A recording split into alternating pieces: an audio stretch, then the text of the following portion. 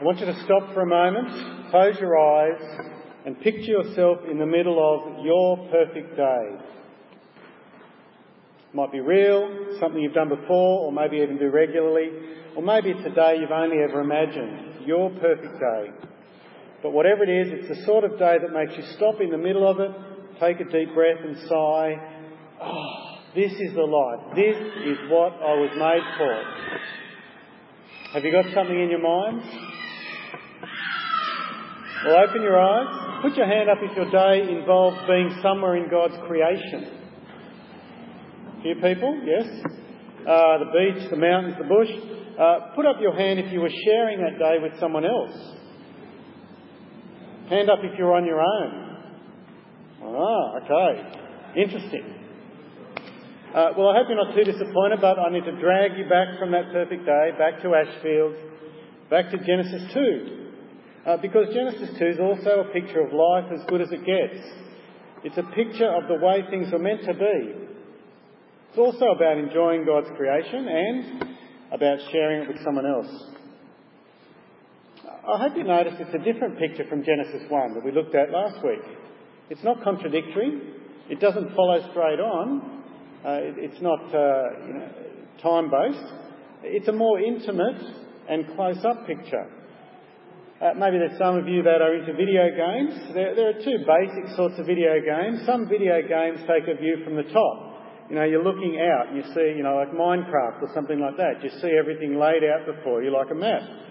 It's the whole country. You plot strategies and move armies around. You reinforce cities. Then there are games where you see what the character sees.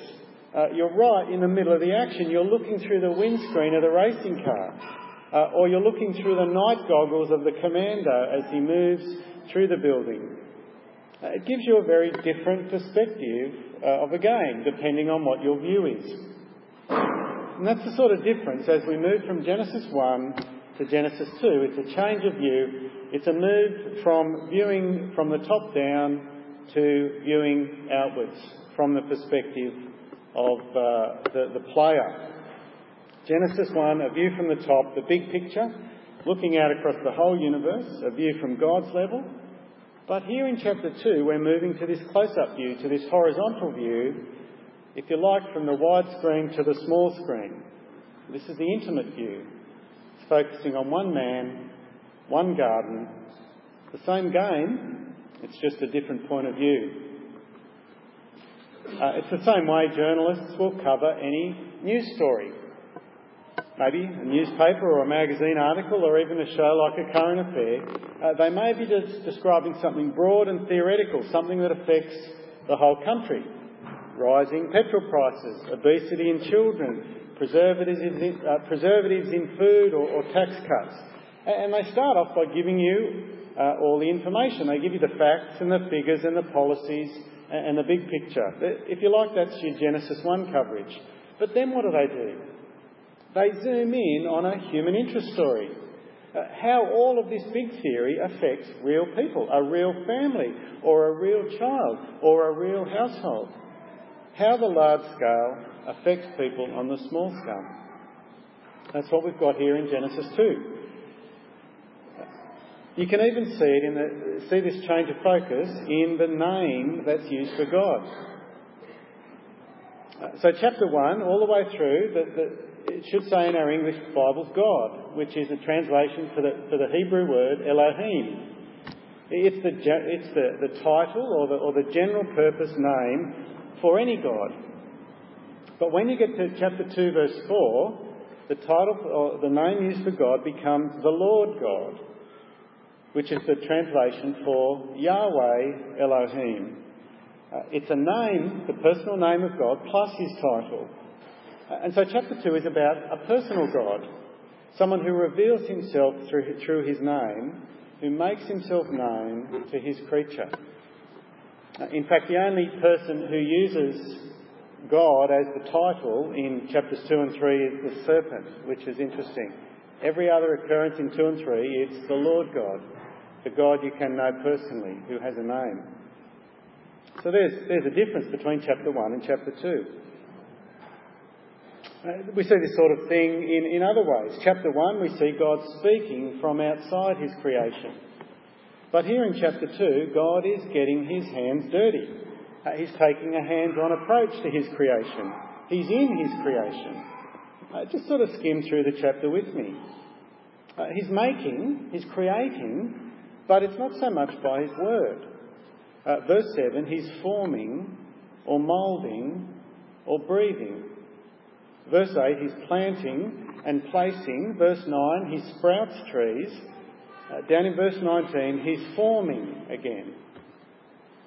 Verse 21, Eve comes on the scene, and what does he do? He puts Adam to sleep. He takes a rib. He closes it up. He builds a woman. He brings her to Adam. They're all very human sorts of things to do. God is getting up close and personal. Put the two chapters side by side. Chapter 1, God teaches us that God is separate and different from his creation. He's powerful and holy. He's controlling and creating simply by his word. The big word we use is he's transcendent. Chapter 2 teaches that God is also, at the same time as being transcendent, he's close and personal and active and involved with his creation. The big word we use is immanent. He's transcendent in chapter 1. He's immanent in chapter 2. It's a curious combination. It's hard to understand. How can God be both transcendent and immanent? Well, it's a question that the whole Bible addresses. It answers the question of how a transcendent and pure God can be immanent and personal for us. You want to know the answer? Read the whole Bible. It's a puzzle that's ultimately solved when those two axes intersect in Jesus. The God-man, the transcendent, eternal God who becomes frail, immanent man. But that's off into the future. Here in chapter 2, we're seeing the immanent God who's up close and personal with a man. So let's look at some of the details. Have a look at verse 7. He doesn't just make man. There are two steps. He moulds man. He scoops up the dirt from the ground and sculpts a man. Verse 19, that's how he makes the animals as well. But there is a difference between this man and the rest of the animals. Secondly, he breathes his breath or the spirit of life into him. It's the same word, breath, spirit, same word. He breathes into him. He's not just physically alive, he's spiritually alive in a way that the animals are not. Human beings are both flesh and spirit, moulded by the hands of God, breathed into by the breath of God. Human beings are flesh and spirit, both are good. We can't ignore one and not the other. There's an earthiness about life as well as a spirituality. True life is about enjoying and participating in the earthiness of the world. True life is about enjoying food and wine and work and fishing and swimming and riding a horse and sex. But life is also about things that you can't see. There is a spiritual side. It's about longing for better things in a world to come, things that require faith. You've got these two sides. Some Christians in the history of the church have separated the two and said that the spirit is good but the flesh is bad. And so there's been all sorts of ridiculous teaching about marriage being bad, or sex, or food, or any physical appetite are evil and need to be squashed and killed. Or else false teachings from Christians that the world is bad and that to remain pure you need to step out of the world and just focus on the spiritual. And so there are monasteries or nunneries, or people become hermits, or they live in communes and never actually interact with the world that God's made. But that's not the human life God's made. We're spirit and body, and both are good. Well, that's where Christians have gone off track. But of course, there's the rationalists and the humanists that we come across every day. They get it wrong too. They say that we're only physical. and that you're a fool if you believe that God is real. They say that humans are nothing more than chemicals. We are only body, no spirit, no God, nothing spiritual, just earthy flesh.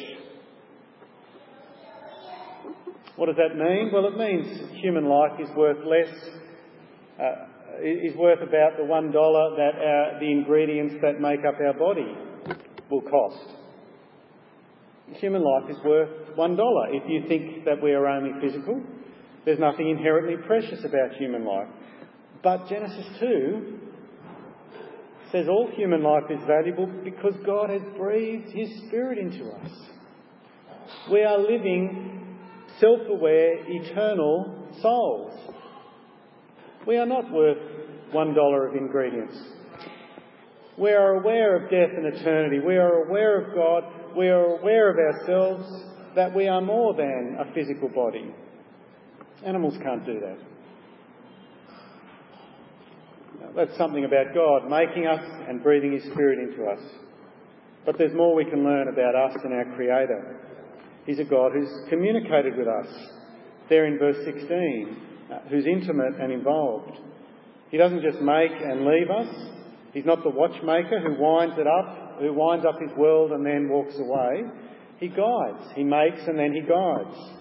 His guidance is about rules and boundaries, but there's also freedom within the boundaries. He's made us. We're totally dependent on Him. He's given us all we need, but He's also made us free to make choice, to make our own independent choices. Do you see that? You are free to eat from any tree in the garden. You've got the freedom. All of them are good to eat and good to look at. It's your choice. But at the same time, there are limits. There's one tree Adam couldn't eat from. There's freedom within boundaries. And as we find out soon enough, being made like that, being made with that ability to choose, has huge consequences for the world. Well, that's man and God. What about man and the garden? Well, the first thing to notice is that this is a garden that's separated from the rest of the world. Verse 8 suggests that God had made man somewhere else and then took him and placed him into the garden. And the idea that we're meant to think of, I think, is that of a walled garden, like a king's royal garden. And if we're to make anything from geography, it's a garden which is on a mountain because it's the source of the 4 rivers that flow down to water the world. A garden that's enclosed, that is elevated. It's lush and succulent and life-giving. And just like a king's walled garden, it's full of the very best of plants. Great to eat, beautiful to look at. And in particular, 2 special trees, verse 9. They're both in the centre of the garden, the tree of life, the tree of the knowledge of good and evil. One the man can eat from, and we assume that he does eat from it, because there's no death yet. But the other tree is forbidden, the tree of the knowledge of good and evil. It represents the desire to choose what is right and wrong, to be morally independent. But we'll focus more on that tree next week. There's the garden. Down in verse 15, the man is given work. God the King appoints his royal gardener to tend his royal garden. Caring, nurturing, growing, even naming that shows authority. But also in a limited sort of way. Naming is about creating, just as his creator does. Chapter 1, it's God who names things, but here we see that he delegates that authority to man. And so this whole picture of God and man in the garden is about life as good as it gets. Except, for all the good things in the garden, there's one thing that's not good. We get to it in verse 18. Up until now, everything God has created, he said, is good. But here he says it is not good for the man to be alone or make a helper suitable for him. We're made for relationships. We're made to share the workload. We're made to communicate. It was interesting that I reckon maybe half of you imagined your best day to be on your own. We like time to ourselves, but I think if we were honest, we probably wouldn't want to be abandoned or shipwrecked on a desert island only by ourselves all the time. Because the reality is, if you're with the right person, then a pleasure shared is a pleasure doubled. When you're with the right person, a pleasure shared is a pleasure doubled. You see something beautiful, you see something funny, and you just want to tell someone, don't you? You want to tell that special someone. And so your favourite day, for many of you, included someone to share it with. A pleasure shared is a pleasure doubled. What do you do? What do you see people do when they get their meal at a restaurant? Pull out the phone, take a photo, straight up on Instagram, so everyone else can get some enjoyment from their food or feel jealous of what they're doing. Pleasure shared is a pleasure doubled. It's not good for man to be alone. We are made to share the workload. And so God works through the options of who might share the workload. Verse 19, the animals parade through, all shapes and sizes, noisy and quiet, friendly and shy, strong and weak, large and small. Some are good for one thing, some are good for another, but there's not one which is suitable. God needs a suitable helper, one who complements, who fills out, who makes up the shortfall that man has. We've mentioned it before, but that word for suitable is a composite word in Hebrew that literally means like, opposite him. There was no helper, that is, who was like, opposite him. In other words, what's needed was someone who was similar but different. Someone who can fill in those areas in which the man is lacking. Because he can't do the job of looking after the garden on his own. And the animals just don't cut it. And so God decides to start from the beginning. Verse 21, he takes a rib from the man and he makes a woman from the rib. The only creature not made from the dust. Man, animals, all made from the dust except the woman. And he brought her to Adam. Matthew Henry is often quoted here. Not sure if he's right about why God used a rib, but I like the sentiment. Matthew Henry says, not made out of his head to top him, not out of his feet to be trampled on by him, but out of his side to be equal with him, under his arm to be protected, and near his heart to be loved. They're as good a reasons as any, I think. We talked about it at home group on Friday night about why a rib, and I don't think we came up with any better answer than that. Let's allow Adam to continue the story. Verse 23, he wakes up, his rib's a bit sore, he gives it a rub, he opens his eyes, and there in front of him is the most beautiful creature he has ever seen. Suddenly he forgets all about his sore rib. This is now bone of my bones and flesh of my flesh. She shall be called woman, for she was taken out of man. I like the RSV translation a little better here. It says, this at last is flesh of my flesh. Finally, he's been through the rest, now the best. A perfect match. The Hebrew for man is ish. She'll be called Isha, from man. And there's similarity and diversity and unity. She's from man, she's similar, but she's been made to be a suitable helper, one who's like, opposite him. And that helper word, we mentioned it before, it's not a junior assistant. It's not an inferior. It's a word used in the Bible in other places of God himself. God is the helper of Israel. And so this woman is someone who makes up for man's shortcomings, who fills in his gaps. And so there's diversity as well as similarity. Together they can do what man can't do on his own. Diversity and unity. The writer concludes, verse 24, what this first marriage means for every marriage that comes after. For this reason, a man will leave his father and mother and be united to his wife, and they'll become one flesh.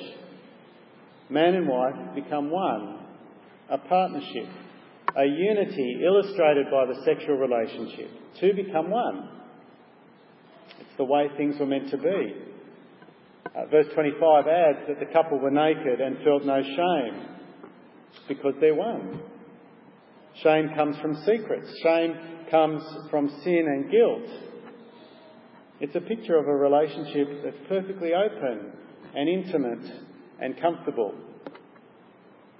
And so the chapter comes to a close with everything in its place, every relationship in perfect balance. Man and God, man and the garden, man and woman. It's a balance that doesn't last very long. It lasts as long as a full stop, really, and a big number 3, because the very next sentence shows the dark storm cloud that builds. But before we get there, there's a few practical lessons, I think, that all of this means for marriage. Firstly, if you're single, this chapter says it's a good thing to want to get married. Marriage is a good thing. Marriage is certainly a blessing. It is not good for people to be alone. God took steps to provide a partner for Adam. It's right for you to do the same. But let me add this. Even though marriage is good, it is not that good and singleness that bad that it's worth shortcutting God's intentions and settling for second best, such as marrying a non-Christian or the wrong person. Marriage is not that good. Life begins with God at the centre. It's designed with Him right there. It'll never work out well to shortcut, to ignore His design. God has given you, as a single person, a wonderful gift with church families. You might think that's a bit of a booby prize and a second best. But churches, when we're working well together, can go a long way to helping meet the emotional needs of singles. Good single relationships are better than a bad marriage one. I think it says something for us too, who are married in churches. We need to recognise that our single brothers and sisters, church is, we play an important part for them. We need to make sure we include them, that we go out of our way to remember and notice them. As a general rule, activities and friendships are more important to single people than they may be to you, who already has a spouse and family and a support network to support you. So I think this says something to single people.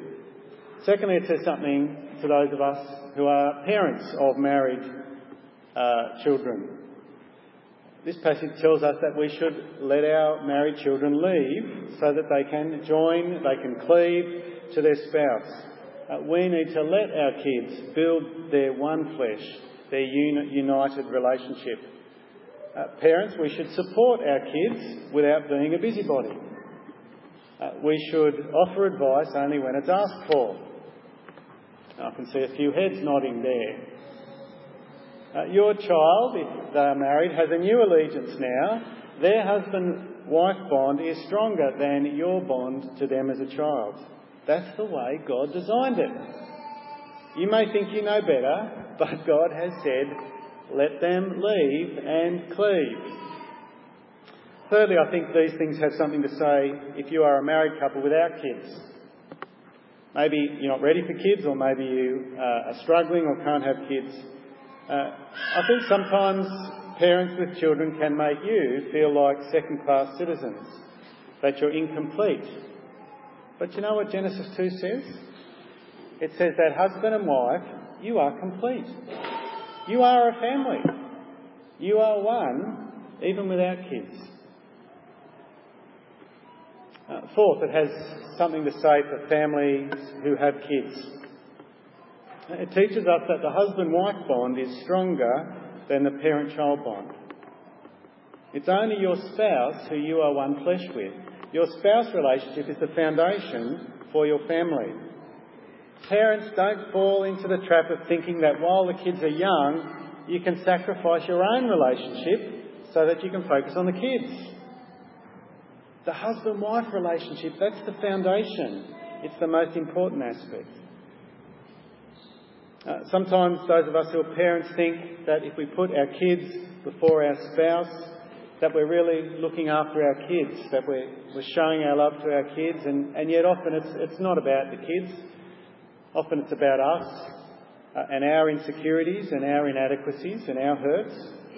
Maybe it's easier to focus attention on kids than to move away from our relationship with our spouse. It becomes hard work after years. Maybe it's easier to throw your attention on kids. That's actually not going to help the kids in the long run, ironically, because it's having a strong husband-wife relationship that will make a family strong. Kids feel secure when they know mum and dad are committed to each other and that they're strong. That's what they want. Well, there's a few practical things. Take those they're from me, not from the Lord, but take them for what they are. Well, that was then. That was the paradise of that first perfect marriage. But I think those of us who are married, if we're honest, marriages are far from that perfection. But rather than be discouraged, let me finish with a final encouragement. There is hope. Marriage life is not the way things were meant to be now, but one day it'll be restored, it'll be transformed. In fact, it will be better than Eden. I love Genesis 21 and 22. They describe eternity. Rather than a garden, we have a city. A city that is modelled on Eden, though. A source of rivers. Or maybe it's the other way around. Maybe Eden itself is modelled on the New Jerusalem. But it's interesting, isn't it, that it's a city? The thing about a city is you're never alone in a city. You're surrounded by people. It's always about relationships. But the relationship that's really focused on in this last city, the New Jerusalem, is the relationship with God, who, just like Genesis chapter 2, will be immanent and with us the way it was in the beginning. So close your eyes and listen to this perfect day, a day that will make you stop and think and say, well, that's the life. That's the life that I was made for. Genesis 22. Then the angel showed me the river of the water of life, as clear as crystal, flowing from the throne of God and of the Lamb, down the middle of the great street of the city. On each side of the river stood the tree of life, bearing 12 crops of fruit, yielding its fruit every month. And the leaves of the tree are for the healing of the nations. No longer will there be any curse. The throne of God and of the Lamb will be in the city, and his servants will serve him. They will see his face, and his name will be on their foreheads. There'll be no more night. They will not need the light of a lamp or the light of the sun, for the Lord God will give them light, and they will reign forever and ever. What a day. Let's pray.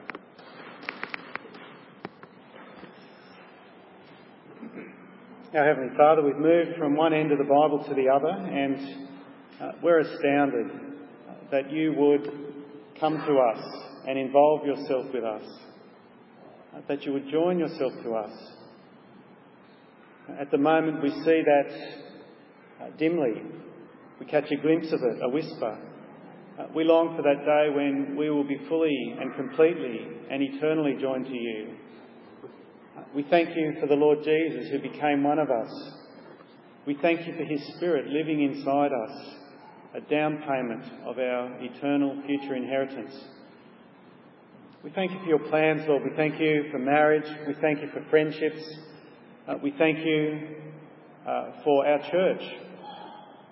We pray that our church would be a place of acceptance and relationship and warmth and openness and honesty and forgiveness and inclusion. And that in these things we might reflect a little of your plans from the beginning into eternity. And we pray these things in Jesus' name. Amen.